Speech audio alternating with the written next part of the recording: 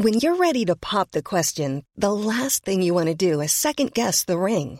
At BlueNile.com, you can design a one-of-a-kind ring with the ease and convenience of shopping online. Choose your diamond and setting. When you find the one, you'll get it delivered right to your door. Go to BlueNile.com and use promo code LISTEN to get $50 off your purchase of $500 or more. That's code LISTEN at BlueNile.com for $50 off your purchase.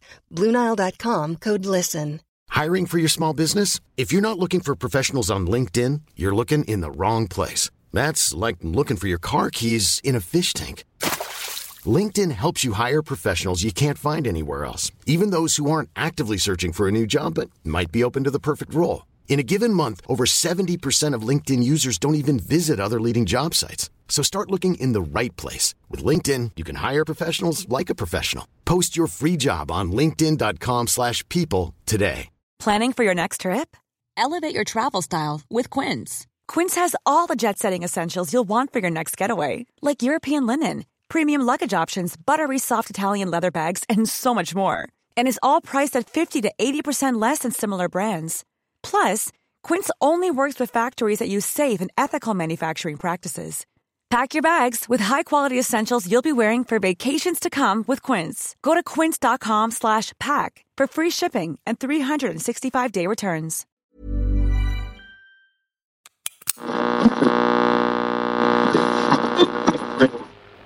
The stables were never meant to save any pony.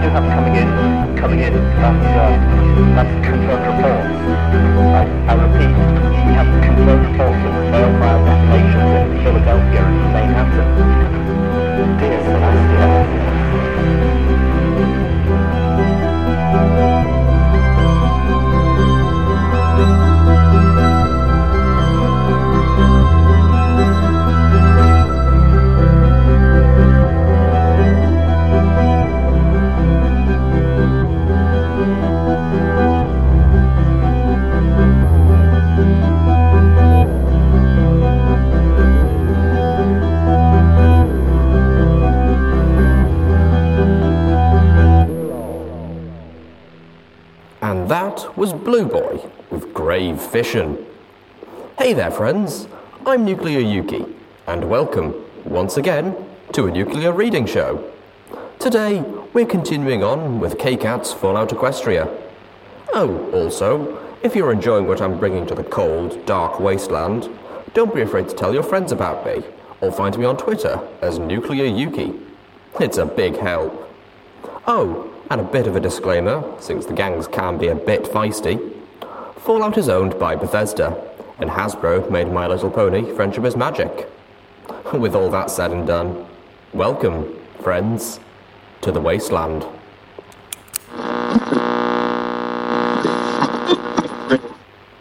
Chapter 14. Steelhooves. Explosions!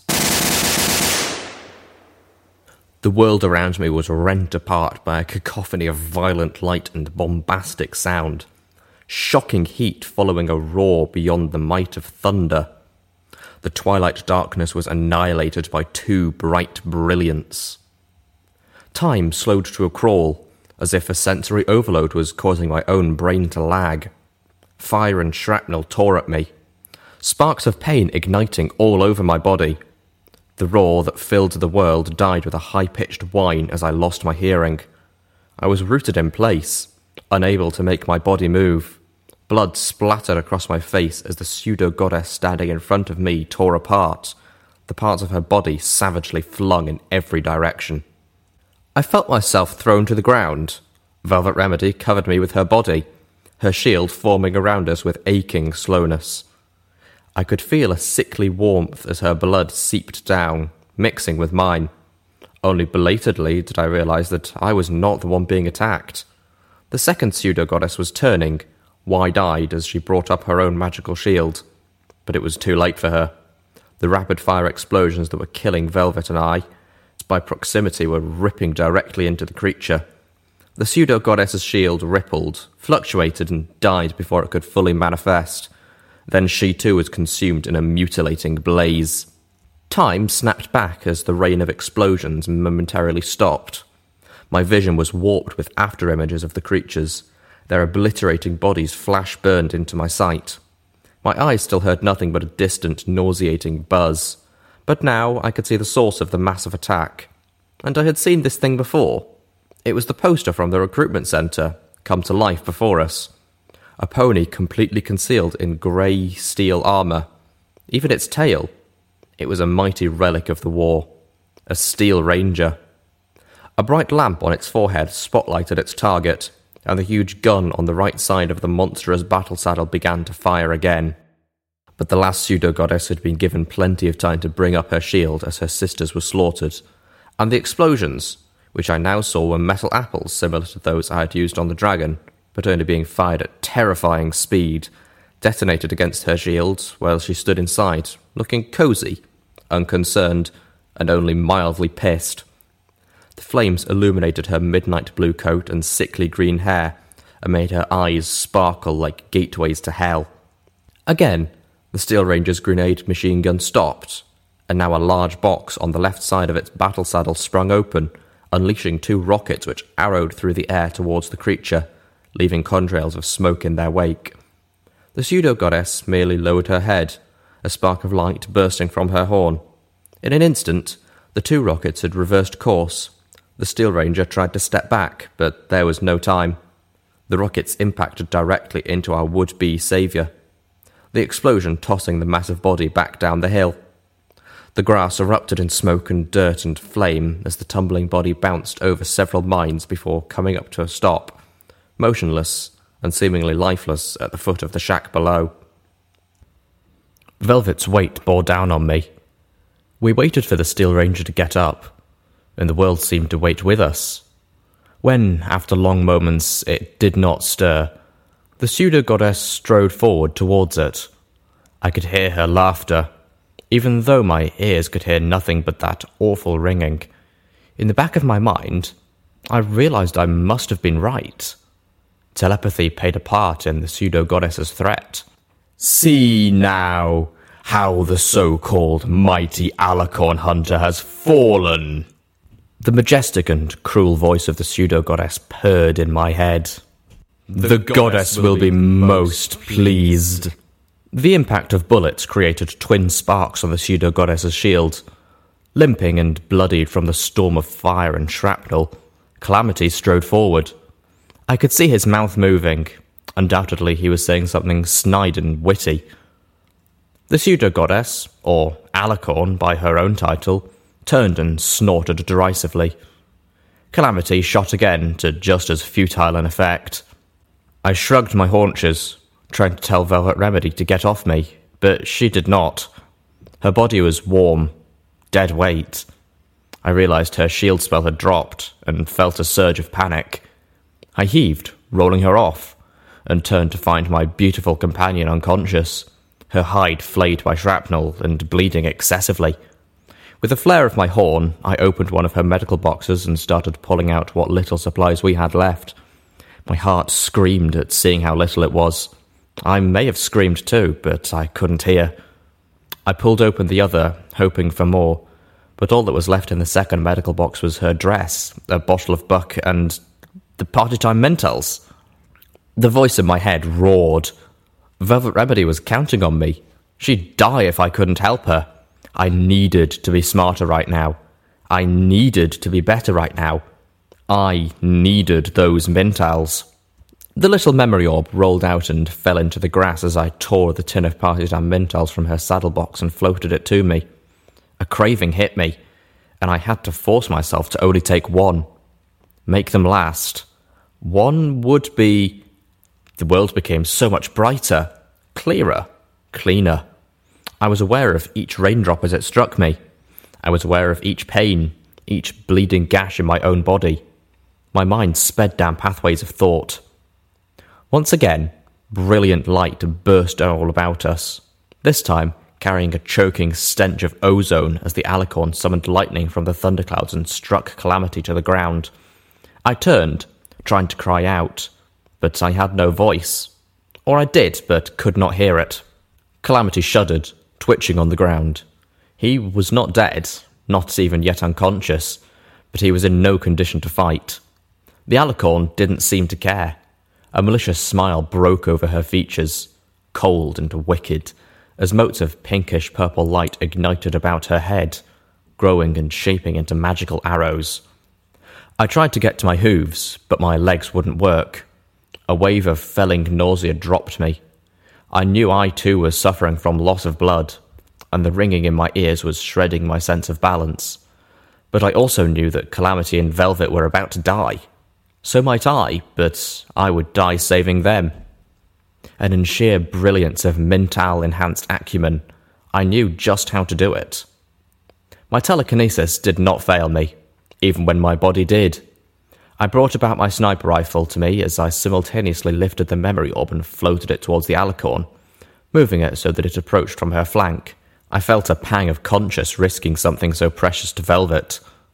The pseudo-goddess turned, catching the movement out of the corner of her eye.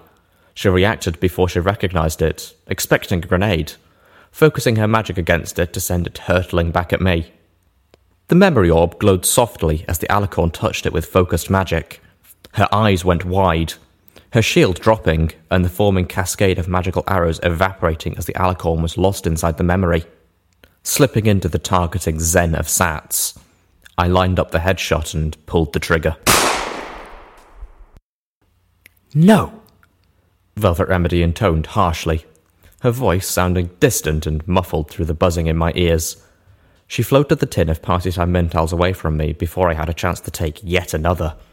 I'd taken 2 already, one before killing Alicorn, and a second to stave off the massive depression that I knew would come when the first wore off. But I tried to come up with something that Velvet Remedy would buy. I was amazing now. I could talk anyone into anything. At least let me hold on to them. I might need them. And yet, somehow, I couldn't convince the most beautiful mare in the wasteland to let me keep a tin full of medicine. I'd administered the last of the medical potions to Velvet Remedy. The magical liquid seemed to work achingly slowly at closing her wounds. Now she was left with just healing bandages to aid Calamity and myself. We didn't have anywhere near enough, and she was still very weak from the loss of blood, and was having trouble standing. Calamity needed a medical brace to fix his leg. Velvet Remedy didn't want to risk a mending spell until it was properly set. More, he needed serious bed rest to recover from the lightning strike. There was one more. I had to wave Velvet Remedy back before I approached the unmoving armoured figure crumpled against the shack below. Harnessing my levitation, I could pass over the minefield safely. Velvet Remedy could not. Between the alicorn's thought words and the label my pitbuck had spontaneously given the shack, it didn't take Partisan mental-induced smarts to realise that this had probably been Steelhooves, the great alicorn hunter, meaning there were more of these, possibly a lot more. The thought was frightening. Steelhooves had exterminated 2 of them with a combination of surprise and epic firepower. It was by wits and luck that I'd killed the 3rd before she slew us all. Last time, I'd needed a boxcar. These creatures were not invincible, but they were powerful and very hard to kill. The metal stallion, or at least I was assuming stallion based on the form of the armour, had not moved since the battle. I crouched next to the fallen ranger, several of my bandages shifting and coming undone as I did so, my wounds oozing blood. Up close, the armour was even more impressive.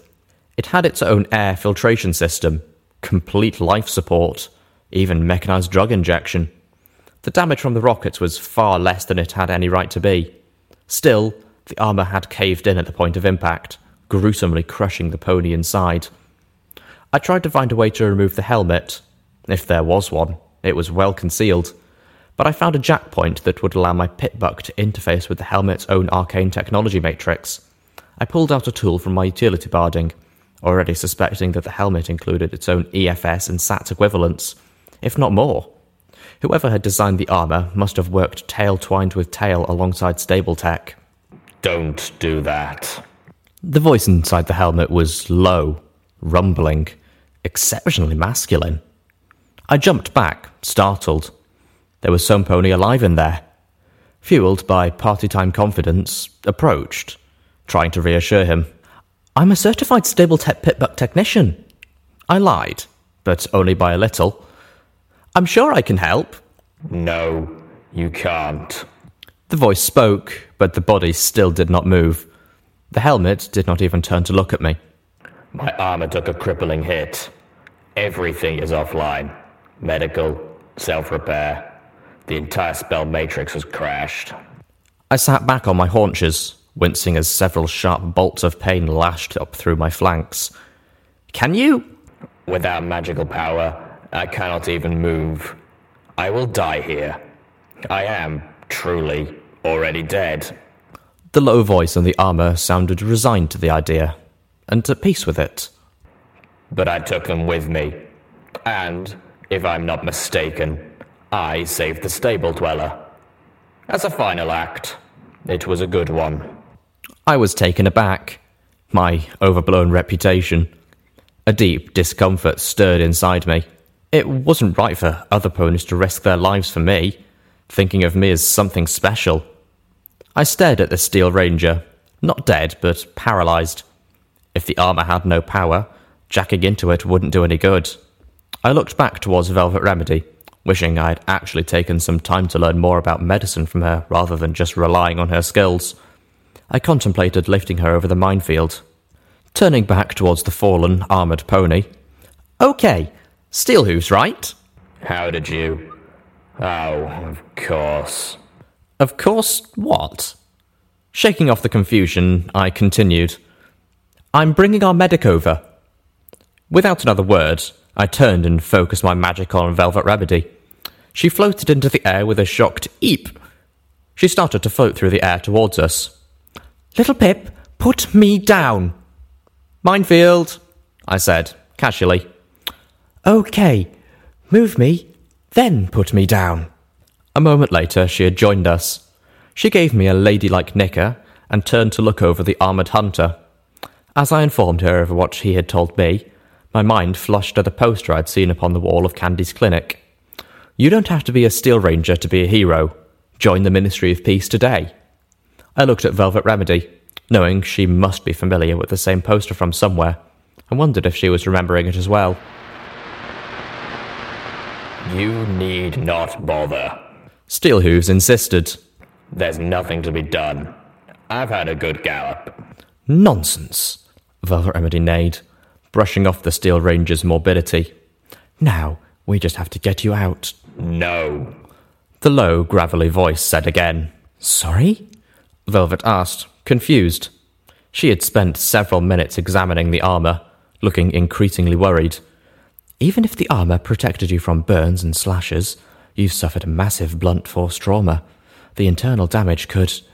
As she spoke, she began to wrap the armour in a soft magical glow. Don't remove my armour. Velvet Remedy whinnied. Oh, please. I just went through this with Calamity. I can't treat you if I can't see you. If you remove my armour, I will die. I blinked, gaping at him, eyeing the huge dent crushing into his side. I didn't possess Velvet Remedy's medical insight, but I could imagine the armour was the only thing holding him together. Velvet pulled back, cancelling her spell. Well, that seems like a design flaw. The armor is meant to keep me alive. Steelhooves said, a little defensively. Open the armor plate over my left flank. Velvet Remedy did so, revealing a system for administering drugs and medical potions. Everything from buck to... I don't even recognize some of these drugs, Velvet said, in surprise. The armor has a doctor enchantment. If it was working, I would be fully healed already. I was still looking over the injection system, casually observing. It doesn't have a system for party... Little Pip! Velvet Remedy scolded, silencing me. I stepped back, cowed.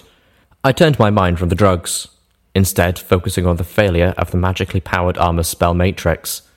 If this was a pip-buck, I could easily... Wait! I blurted, already knowing exactly what to do. Velvet Remedy gave me a look. Little Pip, she hissed dangerously. I couldn't blame her. It had only been a second since I made that other observation. She didn't have any appreciation how fast I could think right now.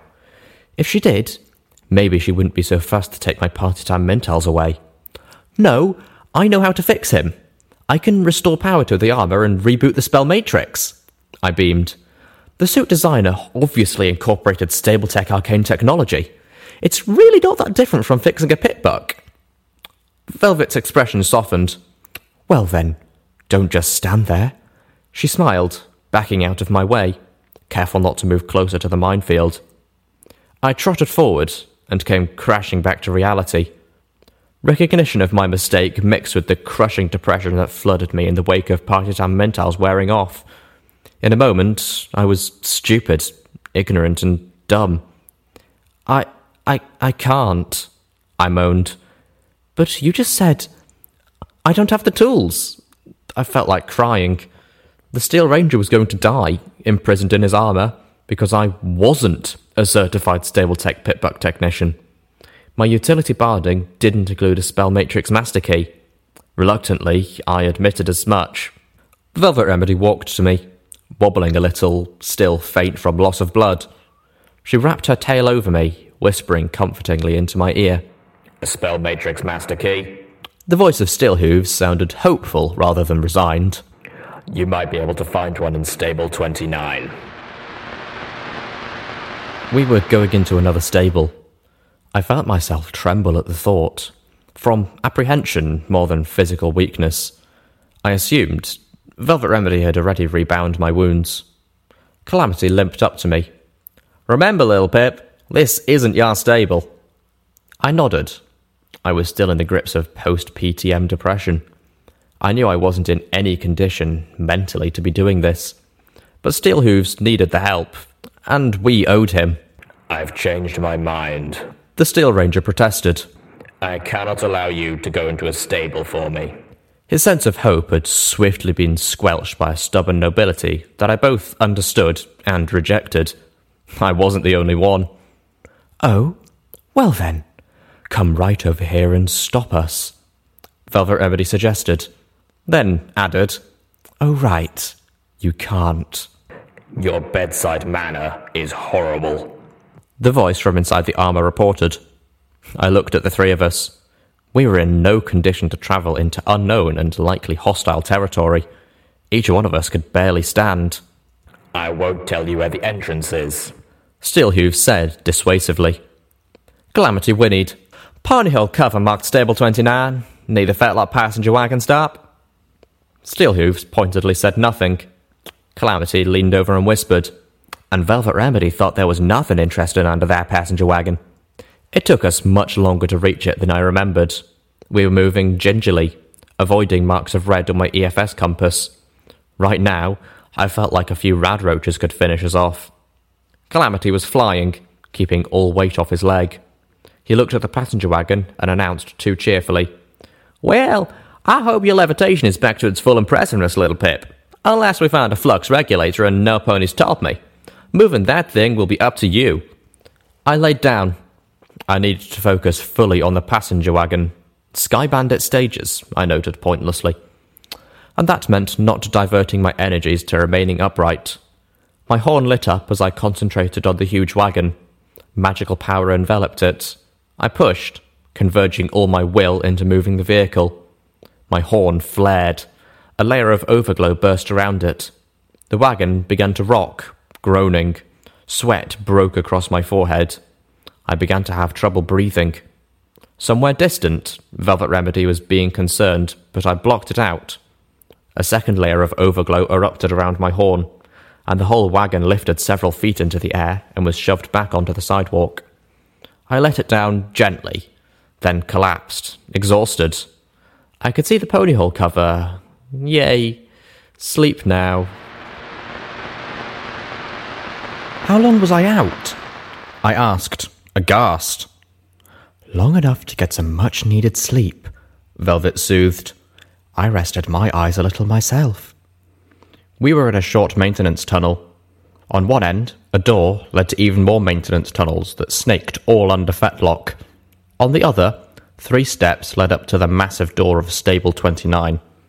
Calamity was standing on 3 hooves, his crippled foreleg lifted, and staring at the control mechanism. "Well, this was a bust," he proclaimed. It looks like Stable 29 had never opened, and without an override password, it was unlikely that we would be getting in. Still, I went to work at it. My mind still felt sluggish, and I considered munching a Mental. Even the non-party flavour would help, but I didn't want Velvet Remedy or Calamity to think I needed them. I didn't. They just made me a better me. After invading the control system and thoroughly probing it, I found something interesting.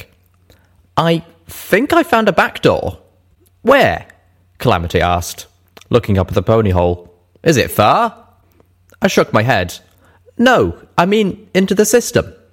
A 3-part key is required to bypass the normal security." "What kind of key?" Velvet Remedy questioned. "Voice recognition. 3 different voices are required," I informed them.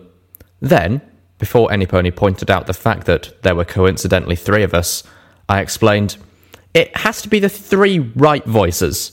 What's being said doesn't seem to matter, just who's saying it." There was a very interesting backdoor at that. I wondered just what prompted such a design, and if all stables had the same security hole. "Whose 3 voices?" I thought a moment, and cursed at how slow my brain was. Then I remembered Stable 2's override code. CMC3BFF. I think I know. The first voice was the one that took the longest, simply because I didn't have a recording of it. Instead, we sat there, listening to DJ Pone 3 on the radio, waiting for his selection of songs to cycle through. For the first and only time, I was actually grateful that his radio broadcast had such a limited selection of music. Good evening, every pony. This is your humble host, DJ Pone 3, master of the airwaves. And it's just about time for me to turn in. But first, the news. Looks like our Wasteland Crusader from Stable 2 is an equal opportunity savior. From the reports I'm getting, she and her companions helped out a bunch of raiders up at Shadow 2 from being enslaved and decimated by an attacking slaver army.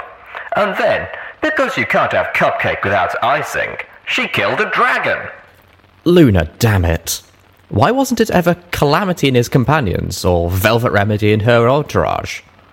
Don't know if I agree with you on this one, kid. Saving raiders? Some monsters deserve to be enslaved. Perfect. Also in the news, got another report of hellhounds attacking travelers in the wasteland between Manhattan and Philadelphia. Honestly, ponies, if you have to travel that way, just make sure you have a heavily armed escort. And if you don't, just don't. This has been a DJ Pone 3 Pony Survival Tip. Tune in for more tips in this series, including grenades aren't for eating and raiders do not want to be your friend. But first, it's Sweetie Belle singing The Dark Days Are Over. I leapt up. Here we go, ponies! Back at the controls, I fed the voice pattern recognition spell the first few lines of the song, mentally noting to record the song for use if I had the deep misfortune of having to enter a stable for the 3rd time. I followed with snippets of the 2 recordings. The override code for opening the stable door to Stable 2 is CMC3BFF. Hello, my name is Scootaloo. You probably know me, since I am pretty famous. for my awesome performances at events like last year's Gallops, or maybe just as the founder of Red Racer. With a mighty hiss and a draconic groan of protest, the door to Stable 29 began to move. I turned to find Velvet Remedy walking past me to face the door. The gorgeous mare had donned her beautiful dress and groomed her mane. I shot a look to Calamity, who merely shrugged. Velvet? The dress hid most of her bandages. We're meeting the ponies of another stable for the first time. We want to put our best hoof forward, she said, aristocratically, especially if they've never had outside visitors before. We want to look like diplomats. Her eye moved to look towards me without turning her head. If you two went in first, we'd look like invaders. The vast metal door swung away, and Velvet Remedy stepped into Stable 29 regally and without hesitation. Calamity limped up to me as I watched her disappear inside. She's really something, ain't she? Yes, I said, feeling a little dumbstruck. I glanced at Calamity, who was staring through the door at Velvet. I did a double take. Calamity wasn't looking at Velvet Remedy. He was looking at her. Something broke in my brain. No, that was just no. No? He asked, confused, his eyes not leaving her haunches. I stammered, recovering. No, I mean, yes, she is. She's mine. Damn it. This was not fair. I loved Velvet Remedy. I had long since Calamity had ever met her.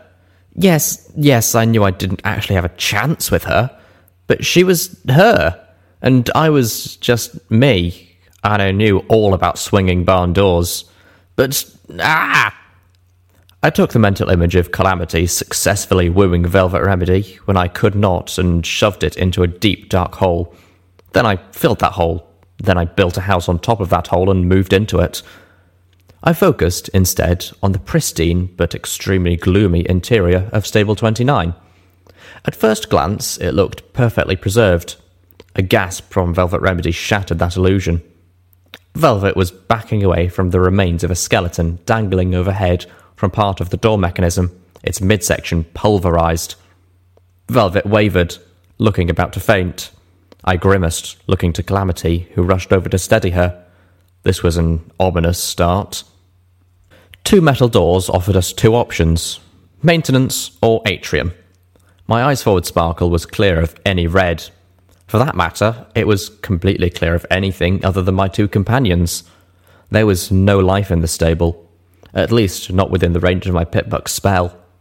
The stable was utterly silent, save for the ever-present high-pitched hum of the lights and the gentle rumble of the generators. "This place is a tomb," Calamity voiced. Maintenance should take us directly to the Pitbuck technician stall, but the atrium would lead to the clinic, and we were in desperate need of medical supplies. On the off chance there was something lurking in Stable 29, we needed the medical supplies before we did any wandering. I passed my logic by Velvet Remedy and Calamity, and they both agreed. Calamity was wincing as the hoof on his injured leg brushed the floor. I stepped forward, and the door to the atrium slid up. Stepping in, my eyes immediately fell onto the skeletons of at least 3 dozen other ponies. They were strewn about the room, but the highest concentration was right at my hooves. I had to use telekinesis to create a path through the bones of the ponies lucky enough to have made it into a stable before the megaspell destroyed Manhattan. I felt anger biting at the back of my head. I reminded myself that it wasn't my stable. There was a lot of other debris in the atrium as well. Bottles of beer and whiskey, scotch and wine, most of them empty and many shattered. Dresses and gentle pony wear turned greasy with decay. In the far back, a sound system was riddled with bullet holes. "Do you think they—" Velvet's voice trailed off. She was looking behind us, just above the door where we had come through. 2 automated security turrets were mounted on the wall. They had power, but didn't seem to be tracking us. My EFS claimed they were not a threat. The room suggested they had not always been the case. I looked up towards the circular window of the Overmare's office, only there wasn't one. The wall was blank and featureless where that window should be. The stairwell that should lead up to the security centre and Overmare's offices was there, but it was simply labelled security. I found myself getting irrationally upset at the incorrectness of the stable's design. Again. Behind me, I heard Calamity whispering to Velvet. She's had bad reactions to a stable before. What, was I that obvious? We better keep an eye on her. Oh, perfect. They were going to be my parents.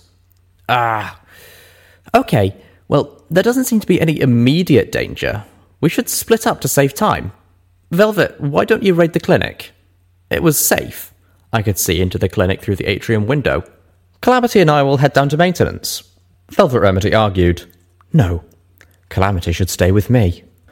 I barely kept myself from stomping. Velvet Remedy continued simply. I want to mend that leg as soon as possible. I can use my magic to heal the bone once I have it set properly. Fine, I groused mentally. Then, sounding as pleasant as I could, of course, no problem. I don't need any help finding the pitback technician stall anyway. That is, assuming any of the rest of this place isn't laid out bizarrely. I'll be back before you're done. I started to trot back through the door. Velvet Remedy stopped me with a soft voice. Little Pip, are you all right? I waved a hoof. Oh, yes, I'm just feeling a little drained. Blood loss, you know. I put on a good smile. She looked like she was trying to be convinced. Okay, I'm a bit surprised, but I'm happy. It's a good thing that my two friends like each other. Calamity coughed. Wait, what? He nickered. She's a self-righteous, self-idolizing elitist who'd rather fix up her enemies than shoot them. Velvet Remedy shot him a scowl. And he is an impulsive ruffian who thinks he can fix the wasteland by drowning it in blood. By the goddess, could they be any more obvious? I left before I screamed. I spent the rest of the trip down through stable maintenance reminding myself that it was actually a good thing that my friends got along. That it was stupid to be jealous when I'd had no real chance to begin with, and that if I wanted to keep those friends, I'd best bury these feelings in that same dark hole. I wondered just how long this had been going on. Was it new? Had there been signs that I was too oblivious to catch, or had I just not wanted to catch them? The idea of catching them brought an unwanted mental image of Velvet and Calamity to mind that I quickly shredded and burned. This was going to be hard. You know what would make being cheerful for them easy? A little pony in my head waved a tin at me. Fuck that little pony. I wanted to wallow just a little longer. A little light appeared on my EFS compass. It was not hostile. Did one of them come down here after me? If so, how did they get ahead of me? A moment later, a maintenance bot hovered out of one of the stalls, its multiple limbs bobbing along as it cleaned the wall. No wonder this place looked spotless. I felt a spark of annoyance that we didn't have a wall-washing robot in Stable 2 maintenance. I'd had to wash the walls above my stall by hoof. The robot started to clean in my direction. I decided to get out of its way by ducking into the robotics technician stall. The room was filled with maintenance bots in various stages of disrepair. There were enough tools in here to upgrade Calamity's workshop plans. I began looting. The robotics technician's back office had been burned black. I found the charred skeletons of 2 ponies along with a partially dismantled medical bot. From the looks of it, some pony had made a fatal error while working on it, causing the sanitary flamethrower to go off wildly. The maintenance bot passed by in the hall. At the back of the burnt office was a safe. The paint on the wall around it bubbled and peeling. The safe itself had feared nothing from the fire. I slipped up my screwdriver and a bobby pin, only to discover the safe wasn't locked. Already in a bad mood, I felt cheated. Inside was a flask of apple whiskey, a pouch of 200-year-old, old-fashioned gourmet honey drops, a tin of sadly normal mint owls, several maintenance clipboards, and a recording. Leaving the clipboards, I downloaded the recording into my pitbuck and gave it a listen. This is Mender, reporting on diagnostics process for Canakin's household utility bot. Stayed up all night probing through this thing's programming. Wanted to have this report ready in time for the funeral. From what I can tell, it looks like the robot suffered a glitch while receiving an automated update on its subroutines from Stable Tech. That's the only explanation I have on how it gave Canikin a cup of steaming hot industrial solvent rather than coffee. All those pony folk who whispered old Canikin was going to drink himself to death are probably choking on their words right now. If not, they should be. I saw the poor fellow before they incinerated him. His whole mouth and throat were eaten away. I've had nightmares about it for days. I plan to talk to Shadowhorn later today. I want all these house helpers to be shut down until we can check each one of them. Of course, that's going to take some doing, and a lot of time. I know it's uncomely of me to use Canikin's death to push my own agenda, but this is just another example of why I think we need an unstable authority. How can the ponies of Stapletech possibly expect to properly govern the stable if they're not here, seeing what's going on? That was unexpected and gruesome. I tried to shove the mental image of Canikin out of my head, centering my thoughts instead on the idea of a stable without an overmare at all. A stable run remotely by Stapletech. Hey, I'm Ryan Reynolds. Recently, I asked Mint Mobile's legal team if big wireless companies are allowed to raise prices due to inflation. They said yes. And then when I asked if raising prices technically violates those onerous two-year contracts, they said, "What the f*** are you talking about, you insane Hollywood ass?" So to recap, we're cutting the price of Mint Unlimited from $30 a month to just $15 a month. Give it a try at mintmobile.com/switch. $45 up front for 3 months plus taxes and fees. Promo rate for new customers for limited time. Unlimited more than 40 gigabytes per month. Slows full terms at mintmobile.com. Many of us have those stubborn pounds that seem impossible to lose, no matter how good we eat or how hard we work out. My solution is PlushCare. PlushCare is a leading telehealth provider with doctors who are there for you day and night to partner with you in your weight loss journey. They can prescribe FDA-approved weight loss medications like Wegovy and Zepbound for those who qualify. Plus, they accept most insurance plans. To get started, visit plushcare.com/weightloss. That's plushcare.com/weightloss. The Pitbuck technician stall was right where it was supposed to be. I was surprised, relieved, and a touch annoyed that I should feel either. The technician's master spell matrix key was locked away in a cabinet, along with a dozen other enchanted precision tools that mere apprentices like myself were not allowed access to. I floated out my screwdriver and bobby pin once more. A few minutes later, my armoured utility barding was fully loaded with everything I could need for advanced pickbuck repair. At least in theory, everything necessary to restore the flow of magical power to Steelhooves' armour. And just in case, I packed several spark batteries and a small magical field conducting array. The office of this stable's head technician had lacked the hammock that had so often bore my teacher's weight back in Stable 2. I shook my head, giving the stall one more look before leaving to rejoin my friends. I spotted an audio journal amongst the items scattered across the technician's desk.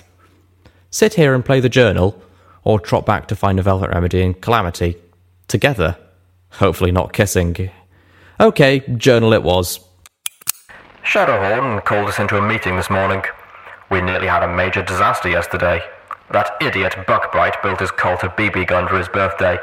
Then he brought the kid down to the reactor level for target practice. What was he thinking? Kate missed a radroach and punched a small hole in the environmental system. Actually managed to nick the water talisman. Thankfully it's working fine, but another half-inch and the whole stable would be in serious trouble. As head of maintenance, Shadowhorn laid down a whole new series of safety protocols. They aren't official until she gets them passed through Stapletech, but we're going to follow them anyway. If Stapletech doesn't like some pony giving the orders for them, or they can trot themselves down here and say differently. Velvet Remedy pushed 3 jars of extra strength restoration potion over to me. Drink these. You'll be in perfect health in 10 minutes. I was shocked. Shouldn't we take these with us? Use them sparingly? Velvet Remedy shook her head. She was looking a lot better. She had stowed away her dress and removed her bandages. Her hide was perfect. Her coat looked pristine and healthy. She had a couple IV bags draped over her haunches, with surgical tubing running to a spot beneath her left shoulder. No need. I've already stored a dozen more away for our travels, plus plenty of bandages, some braces, blood packs, and more. For the first time, we're positively flush with medical supplies. I'd say this clinic was a gift from the goddesses, but I know better. I raised an eyebrow as I floated the first potion to my lips. Velvet Remedy slid me a recording. I found this while I was requisitioning supplies. I smirked at her reluctance to call it looting or scavenging. I downed 2 of the extra strength restoration potions and slipped the 3rd into my saddlebags. Memories of Velvet, her hide shredded and bloodied, had resurfaced in my mind. I could handle being mostly healed if it meant I had one of these ready in case of an emergency. Calamity was also looking much better. He complained that after Velvet Remedy's mending spell, the brace wasn't really necessary, but she insisted he keep it on for at least another day. I walked about the clinic, looking for a good spot to sit down and listen to the recording. I frowned at it, expecting bad things. Recordings so rarely carried good things in the equestrian wasteland, especially, it seemed, in stables. I found a chemistry lab in the back of the clinic. For a moment, all thoughts of the recording fled my mind. Looking over the drugs and supplies, I realised that along with what I had already, I had all the ingredients to cook up my own batch of party-time mentals. And having the ability and opportunity, I couldn't resist it. It would have been silly to. As I started work, I remembered why I had come back here. I let the recording play as I ground down the regular, boring old mentals into a fine powder. Oh. The voice was so filled with raw despair that I quickly shut the recording off. I didn't want to hear that. I concentrated on my chem cooking for several long minutes, the recording just sitting there on the counter, staring balefully at me. Finally, with a huff, I turned it back on. How could this have happened? The doctor and I just stepped out for a few minutes. When we came back, the clinic had sealed itself, and the fire suppression system had activated, flooding the entire clinic with... It took us over an hour to get it open again. We tried breaking through the window, but it's armoured. Why would they armour the window? Every pony inside had choked to death. Lemongrass had only been in there to have her stitches out. She was planning her daughter's quinceañera this evening, and I'd been talking to me about what flavour of cake to get from the dispensers. The orange's new colt was still in the clinic nursery. Oh gosh, I don't think any ponies told them yet. I shut it off again. My heart was twisted up in knots. Part of me wanted to cry. Part wanted to rage at something. But there wasn't anything obvious to rage at, so I raged at the faucet, beating my hooves against it for refusing to give me water. It was stupid, but it felt good. Finally, after pouring water from my canteen, I finished mixing the concoction and set it to bake. The sound of machine gun fire snapped my attention away. All throughout of the journals, Mintals and chemistry evaporated when I heard Velvet Remedy cry out. My friends were in trouble. As I turned, 2 red spots lit up on my EFS compass. The turrets had become hostile. Dashing back into the central clinic, I saw Calamity and Velvet ducking under an overturned medical bench as the 2 turrets outside, above the now closed door, peppered the glass window. Pockmarks and spiderweb cracks covered every inch of it, the armoured glass about to give. Floating out Little Macintosh, I positioned myself where I would be able to target both of them the instant the glass came down. I didn't have much cover, but if I was fast and just a little lucky, I wouldn't need it. The window broke apart in a tinkling cascade. I felt the first bullet slam into my chest, not quite punching through my armour. As I girded myself with sats and targeted both turrets twice, a second bullet ripped through my foreleg between my pit buck and my knee as I fired off the first shot, and the second.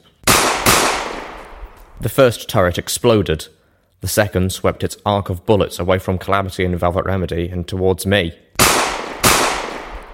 One last bullet struck my side, bouncing off the handle of my combat shotgun with a loud crack as the second turret exploded. I collapsed, suddenly realising that I was again in a truly bad amount of pain. But this time I had no worries at all. I had Calamity and Velvet Remedy right nearby, and we were in a clinic. If I had to be shot, I couldn't think of a better place or better company. But as soon as I hit the floor, I struggled back to my hooves. Ignoring my injuries, limping, bleeding badly, I tried to push back towards the chemistry lab. I had to make sure my party-time mentals didn't overcook. Now that my friends were safe, my mind locked on what had become a decidedly second but still important priority. The atrium door had closed and locked. We were sealed inside. It was more of an aggravation than a real worry. I knew that I should be able to override every door in this place from the security station, but reaching it meant getting past several more points where the suddenly trigger-happy security system could attack us. I looked to my companions. By now, I was beginning to think of us as seasoned warriors of the wasteland. Well, at least Calamity and I. I hadn't been out here long, but the time had been forging fire if there ever was one. A few turrets shouldn't pose much of a threat to the slayers of dragons. I quickly checked myself. That kind of thought was dangerous. The last thing I needed was to start buying into the hype and the radio. Velvet Remedy was looking at me sadly. I think I was fast enough, but I was guessing that she suspected what I was up to in the chemistry lab. She hadn't taken her eyes off me since, and the reproachful look was burning into my soul. Calamity was gazing over something on the wall. At first, I assumed it was another pre-war poster. He was studying it with the same intensity that Velvet Remedy usually reserved for anything involving the Ministry of Peace. But as I moved closer, still slightly limping on my own mended and bandaged leg, I saw that it was a map of the stable. My eyes followed the path up to the stairs of the security station. The armory was up there, as well as a series of rooms that in a proper stable would have been the overseer's personal and family quarters. Here, it was labelled as VIP, Very Important Ponies Rooms. There was a big area of absolutely nothing where the overseer's office was supposed to be. My brow furrowed. I really hate these stables. Velvet Remedy was looking over the skeletons, while keeping me within her line of sight. Was the other one you found this bad? Worse, neighed Calamity. We moved towards the stairs, stopping at a bulletin board covered in the usual notices. I shrank back. Somebody had written, "Stop killing us," across the board in what looked like blood. Oh my, Velvet whispered. To my surprise, she magically tugged one of the notices on the board, floating it closer for inspection. The notice had been between a posting of new safety regulations and a flyer for 2 missing fillies whose smiling face had stared into an atrium of corpses for centuries. The bottom part of the N was painted on the sheet Velvet had taken. I stared from the bulletin board to her, wondering how by Luna's mane she could find anything more noteworthy than the giant plea for mercy written in a dying pony's own bodily fluids. Velvet Remedy turned the flyer so that Calamity and I could see. 3rd month survival party. Tonight in the atrium. 10 o'clock to 16 o'clock. Stable 29's own vinyl scratch hosting. Alcohol will be provided after 12. Calamity whistled, tilting up his hat. Vinyl scratch? The original DJ Pone 3. At least according to some.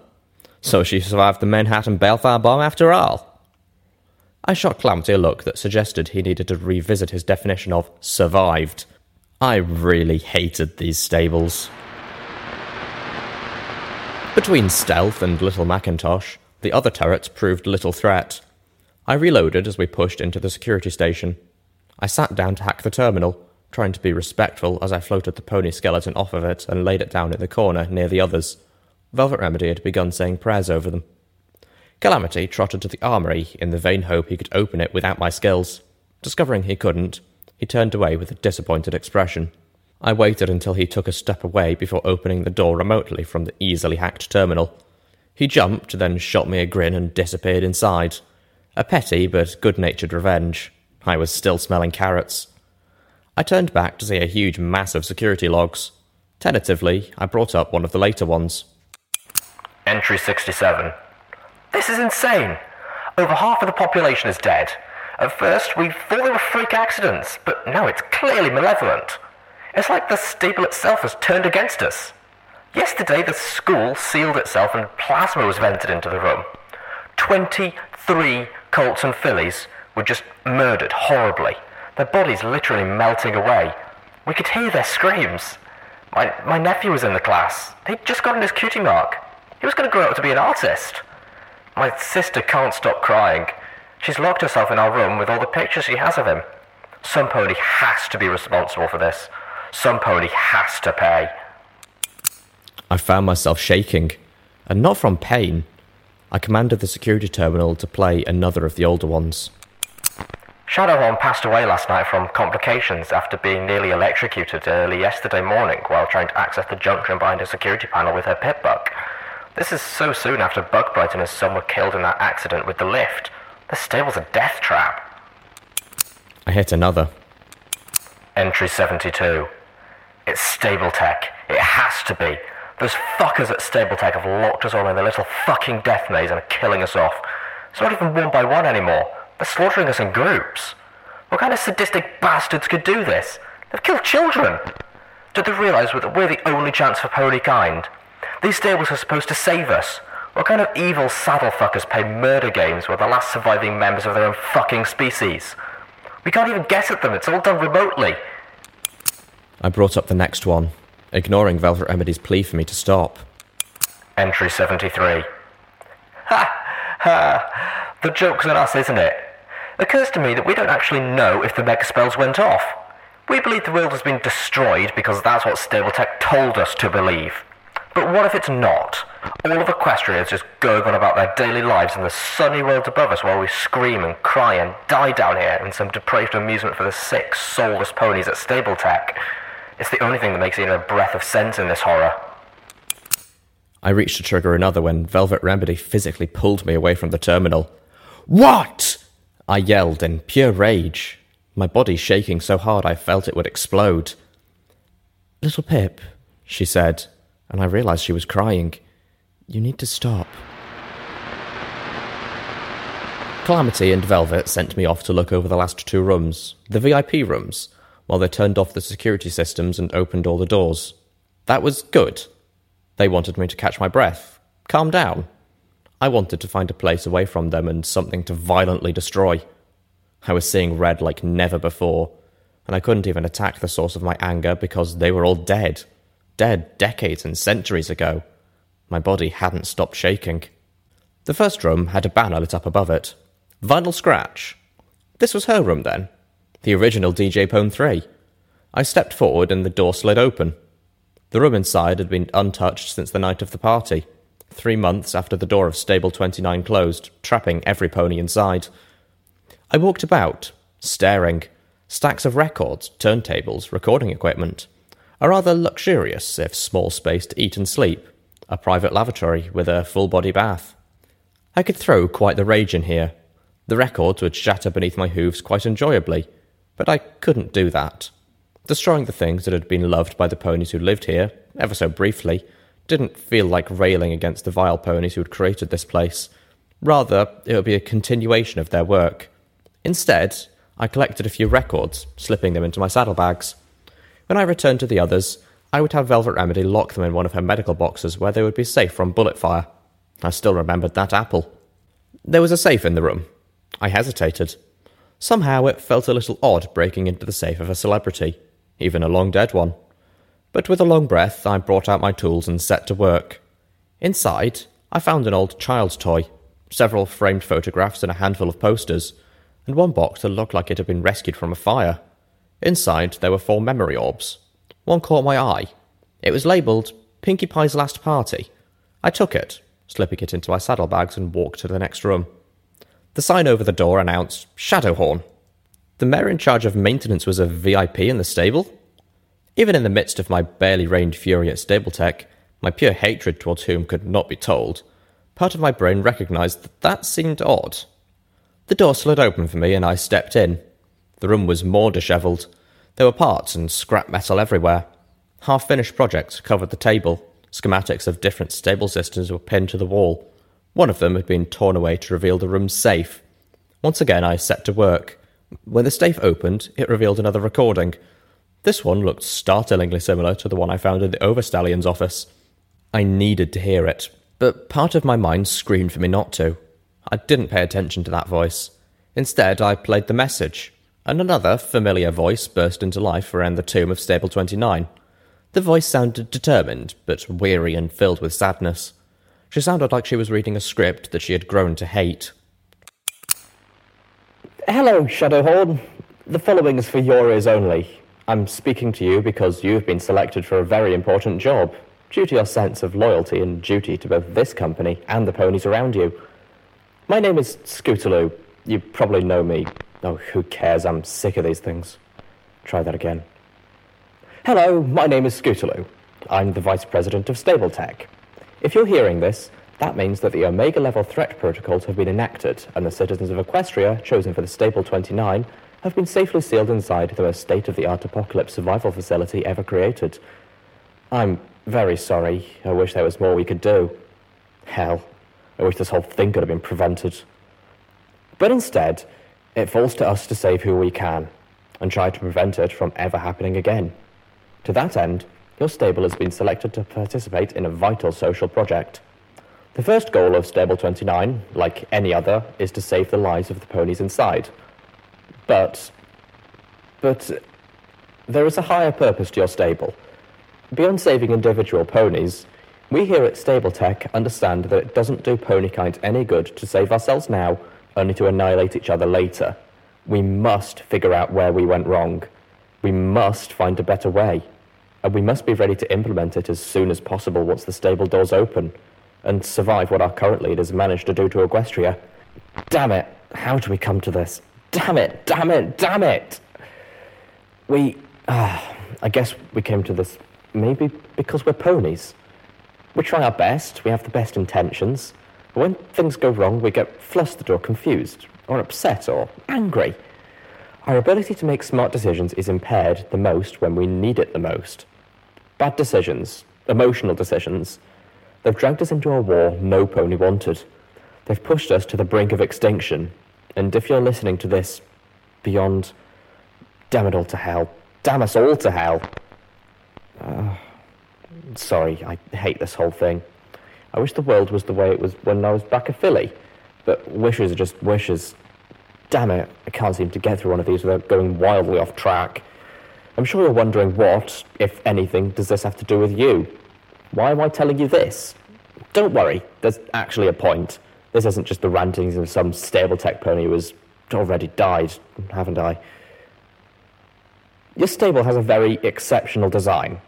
Despite the official documents, this stable has no remote connection to stable tech whatsoever. Instead, replacing the normal overmare position, we've fitted Stable 29 with a Crusader-class computer system. The Crusader-class mainframe is the most advanced supercomputer ever created by ponykind, using the greatest available improvements in Arcano technology. The Crusader is capable of independent thought, creativity, and learning. We've only ever built 3 of these, and the other 2 are currently in the possession of the Ministry of Arcane Sciences and the Ministry of Awesome, respectively. The goal of this social experiment is to remove the emotional, fallible pony from the equation, to see if we can do better through a pragmatic and logical system of government that's not subject to our own faults. As always, just in case something goes wrong, there is a backup, and that backup is you. Provided with this recording are the codes to shut down the Crusader mainframe in case of an emergency. Doing so will, unfortunately, also shut down all the automated systems, so this should only be done in a matter of life and death for the general population of the stable. There is an access junction between the security station and the VIP rooms through which you can access the Crusader mainframe. As a last resort, the programming of a Crusader mainframe can also be entirely overwritten via magically transfer mapping the brain of a pony into the mainframe itself. This would allow you to effectively become the Crusader, taking control of the automated systems yourself. However, this is untested, and the effects on the pony initiating this transfer are unknown, so I really, really don't suggest it. In any other circumstances, however, it's crucial that you keep up to the ruse, as per the directives provided. Thank you from all of us, from all of Equestria. Best of luck, and may Stable 29 and all its ponies live long and well. Finding the security access junction was easy. I was replaying the message again, this time in my earbloom. It made no sense, but it had the singular benefit of not being overwhelmingly evil. I had to know more. Pulling away the security panel, I found a maze of tubes and wiring and set to it. A small yellow-orange box with a black jack point. It struck me that the last pony to try this was effectively electrocuted. Hooking my own pitbuck into the junction could be a death sentence. Fortunately, I had another option. I pulled out Velvet Remedy's pitbuck for the first time since shortly after I had found her. It was a thing of beauty, but I realised it had a less pleasant meaning to her. Holding it by levitation only, I jacked her custom pitbuck into the junction. Minutes later, I was looking through streams of data. One string caught my eye. Error detected. Water talisman functioning at 98% capacity. Analyzing damage. Chance of restoring Water Talisman to full functionality, 0%. Analyzing options. Surface radiation level, 1,300% above survivable level. Preservation of pony life requires water rationing and 0.02 reduction of stable population. Initializing water rationing. Analyzing population for most expendable, 0.02%. Initiating population reduction. The strength went out of me. I stared at what I was reading, my rage melting into cold despair.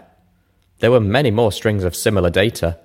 Over the course of a season, the damaged water talisman continued to deteriorate, and every time the degradation reached a new threshold, the Crusader running Stable 29 culled a portion of the population in a coldly calculated attempt to preserve pony life in the stable as a whole. After 3 months, the water talisman failed altogether. The Crusader acted accordingly, to preserve pony life. I poured what was left of a bottle of apple whiskey down my throat, enjoying the burn. The rage had drained from me, replaced by numbness that was even worse. I decided to escape this horrible place through the memory orb, at least for a little while. Setting it down gently, I focused my magic on the orb. Instantly, I was overwhelmed by bright flashes, a horrible thudding roar, and gut-wrenching nausea. The memory orb had decayed somehow, and I was trapped inside a nightmare of sensory feedback and vertigo. I tried to escape, but there was no way out. Then the world righted itself, but it wasn't my world. I was quite certain that I had vomited all over myself, but I wasn't myself, so I couldn't tell. All around me spanned a massive party. Coloured lights, festive decorations, and a dance beat that grasped hold of your soul and made you want to move. I was at the turntables, bobbing my head to the beat, and everywhere, ponies. Ponies dancing, ponies eating, ponies doing things in corners and behind potted plants that would make their parents blush and faint. A gracefully aging, light blue Pegasus pony with rainbow-coloured hair fluttered towards the turntables with a slight swagger and looking a bit sloshed. "Awesome beat vinyl scratch!" she grinned. "Your rhythms always make for the best parties!" She wore her years well. Must have been a damn cutie in her youth. I wanted her hair. And, whoa, was Vinyl Scratch checking her out? She had my gaze going up and down. No, wait, that's just head bobbing. "Yeah," said a familiar-looking orange pony with a cow pony hat on her yellow mane, and red ribbons in her tail that matched her 3-apple cutie mark. She was significantly older than her statuette portrayed. She looked even older than in the news article, and had not aged quite so gracefully. I wondered if her looks were more from stress than years. Fluttershy and Rarity are going to be hating that they missed this. Her accent reminded me a lot of Calamity. The orange earth pony sauntered up to the turntables, looking at the blue Pegasus who swayed slightly as she smiled back. "Are you safe to fly home, Rainbow?" "Aw, hell no!" The rainbow-maned Pegasus clopped the orange one on the shoulder. "I have not left one of Pinkie Pie's parties safe to fly in nearly 20 years now." The orange pony gave her an odd look. "You ain't tried any of the harder stuff, have you?" "Hell no!" Rainbow Dash stomped a hoof as she repeated herself. "You know," she dropped her voice, which had been getting loud, "I don't touch any of that stuff." She held a hoof to her breast with a slightly wobbly pride. "Rainbow Dash doesn't need any enhancements." The orange pony looked relieved. I realised they was looking at the mysterious mayor of the Ministry of Awesome, the only one whose rebellion gave Calamity his title of Dashite. I didn't know what to think, although I had to admit she certainly had the right hair. "I've heard they've got stuff back there called Dash," Rainbow Dash said conspiratorially, "which Pinkie says would make me even faster." She landed with a heroic stance, her voice filling with extra bravado. "Of course, I don't do that stuff, AJ. Dash on Dash? That wouldn't just break the laws of Equestria, that would break the laws of physics." An apple-green-coated stallion trotted up and whispered something in the ear of the orange pony, apparently named AJ. Rainbow Dash stopped with a stare. "So, AJ, who's the new buck?" "You don't have to ask like that," AJ bristled. "Oh, if you wanted some company," Rainbow Dash clopped the orange pony on her cutie mark, "you could have just asked me." The earth pony fixed Rainbow Dash with a look. "My barn door don't swing that way." Something stirred in me, and neither does yours. The stirring died. "You're drunk," the orange pony added, unnecessarily but accurately, stepping out of the way of a green mare whose plate was loaded with cakes. Rainbow Dash just giggled. So, are you going to introduce me to your new buck friend or not? AJ rolled her eyes before introducing him. This is Sergeant Steelhooves Applesnack. Served with Big Macintosh. Apples, dear. This is Rainbow Dash, the old friend I told you about. No way. No way! Rainbow Dash echoed my thoughts, then proceeded to derail them. You're dating a buck named Applesnack? The Pegasus, who had just begun to fly again, collapsed on the floor, rolling in laughter. The elderly orange earth pony rolled her eyes, not looking at her laughing companion. She nickered. Don't hurt yourself. Somewhere else in the room, an argument had broken out. Applejack and Applesnack! Rainbow Dash tried to get up again, but broke down in a fresh wave of laughter. Oh, it hurts too much! I was thinking that his title had to be a coincidence. I'd know for sure from his voice, but so far he hadn't said anything. He was watching his date's old friend with a gracious, wry amusement. My sight was torn away from the two as Vinyl Scratch looked up at the balcony, where the argument I'd barely noticed earlier was beginning to draw every pony's attention. I immediately recognised Pinkie Pie, although the purple unicorn who was trotting determinedly away from her was not familiar. Not this again, said Pinkie Pie, bouncing after her. You wouldn't expect me to bake a cupcake without tasting it to make sure it's good, would you? I'm leaving, she said. I shouldn't have come. She was barely audible through the clamour of the party. Pinkie Pie's voice, however, could have somehow be heard clearly over the intense rock music. Oh, don't be like that, Twilight. It's a party! Have fun! She sang it like a mantra. The unicorn glared forward, ignoring her until the surprisingly bouncy pony dropped herself right in front of the purple unicorn. Have fun, have fun, have fun, have fun! She sang it like a mantra. The unicorn stopped, one forehoof off the ground, and stared. She seemed to struggle with an inner urge. For a moment, events could have gone either way. But then she stomped the hoof down. I'm not having fun, Pinkie Pie, she said, her voice dangerous and loud. And do you want to know a secret? Neither are you. Pinkie Pie giggled. Of course I'm having fun. There's cake and ice cream and cupcakes and the best party music and drinks and party favours. And these? The unicorn floated a tin off a nearby table. I knew immediately what they were. Yep, especially those. The pink pony was nearly beaming. I heard Applejack groan next to me. Twilight opened the tin, then turned it over, spilling party time Mintals all over the floor. Some bounced over the side of the balcony, some down the stairs. The pink pony gasped and jumped for them, scooping them up. Part of me wanted to join her, but I was just along for the ride. I'm sick of lying for you, Twilight scolded loudly. For covering for you with the princess. Every pony is, and I'm not going to do it anymore. Pinkie looked up with a glare as she picked up her party time Mintals. You didn't have to do that, you witchy-twitchy rhymes with itchy. You're not a party pony anymore, Pinkie. You're just an addict. Just like half the ponies at your parties. The purple unicorn stared at the pink pony, unleashing a level of mad that had clearly been building up for some time. Well, this is it. I want my old friend back. I want my Pinkie Pie. You are not her. But if you should happen to find her, have her give me a call. The song ended. The beat stopped. The whole room fell into silence. Twy? No. Don't twy me. It won't work this time. Either clean up and fess up. The unicorn took a deep breath, clenching her own eyes against what she was about to say. Or this friendship is over. Twilight turned and walked away. The pink pony seemed to deflate. Even her hair fell limp. Beside me, Applejack moaned again. Oh gosh, Twy. Rainbow Dash, who had long stopped laughing, flapped her wings. She's kind of right. And then the blue Pegasus slowly flew towards the exit. She still beat Twilight out the door. Twilight turned back, looking not quite at Pinkie Pie. In a voice I'm not sure reached the balcony, she said, If you decide to be my Pinkie Pie again, really do, and need help, you know where to call. Then she walked out the door into what looked like a rainy Manhattan night. It swung shut behind her.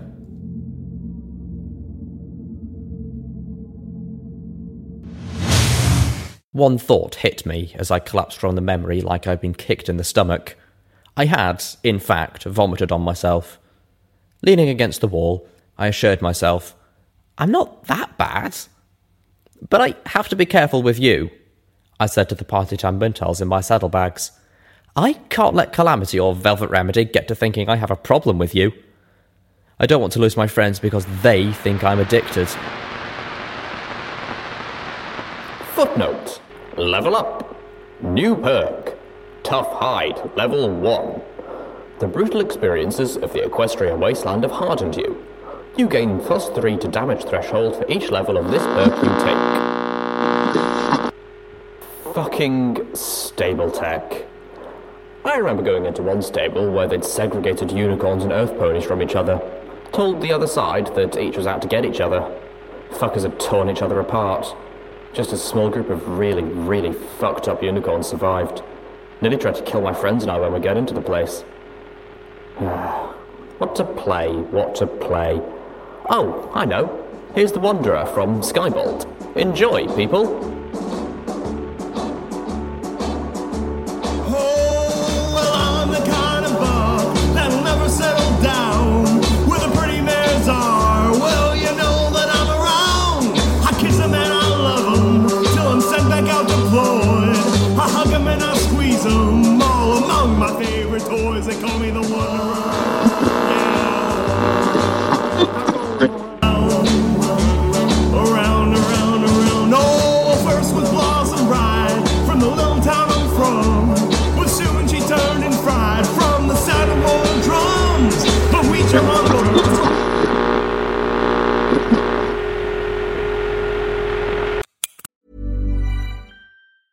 Hey, it's Paige DeSorbo from Giggly Squad. High quality fashion without the price tag. Say hello to Quince. I'm snagging high-end essentials like cozy cashmere sweaters, sleek leather jackets, fine jewelry, and so much more. With Quince being 50 to 80% less than similar brands. And they partner with factories that prioritize safe, ethical, and responsible manufacturing. I love that. Luxury quality within reach. Go to quince.com/style to get free shipping and 365-day returns on your next order. Quince.com/style.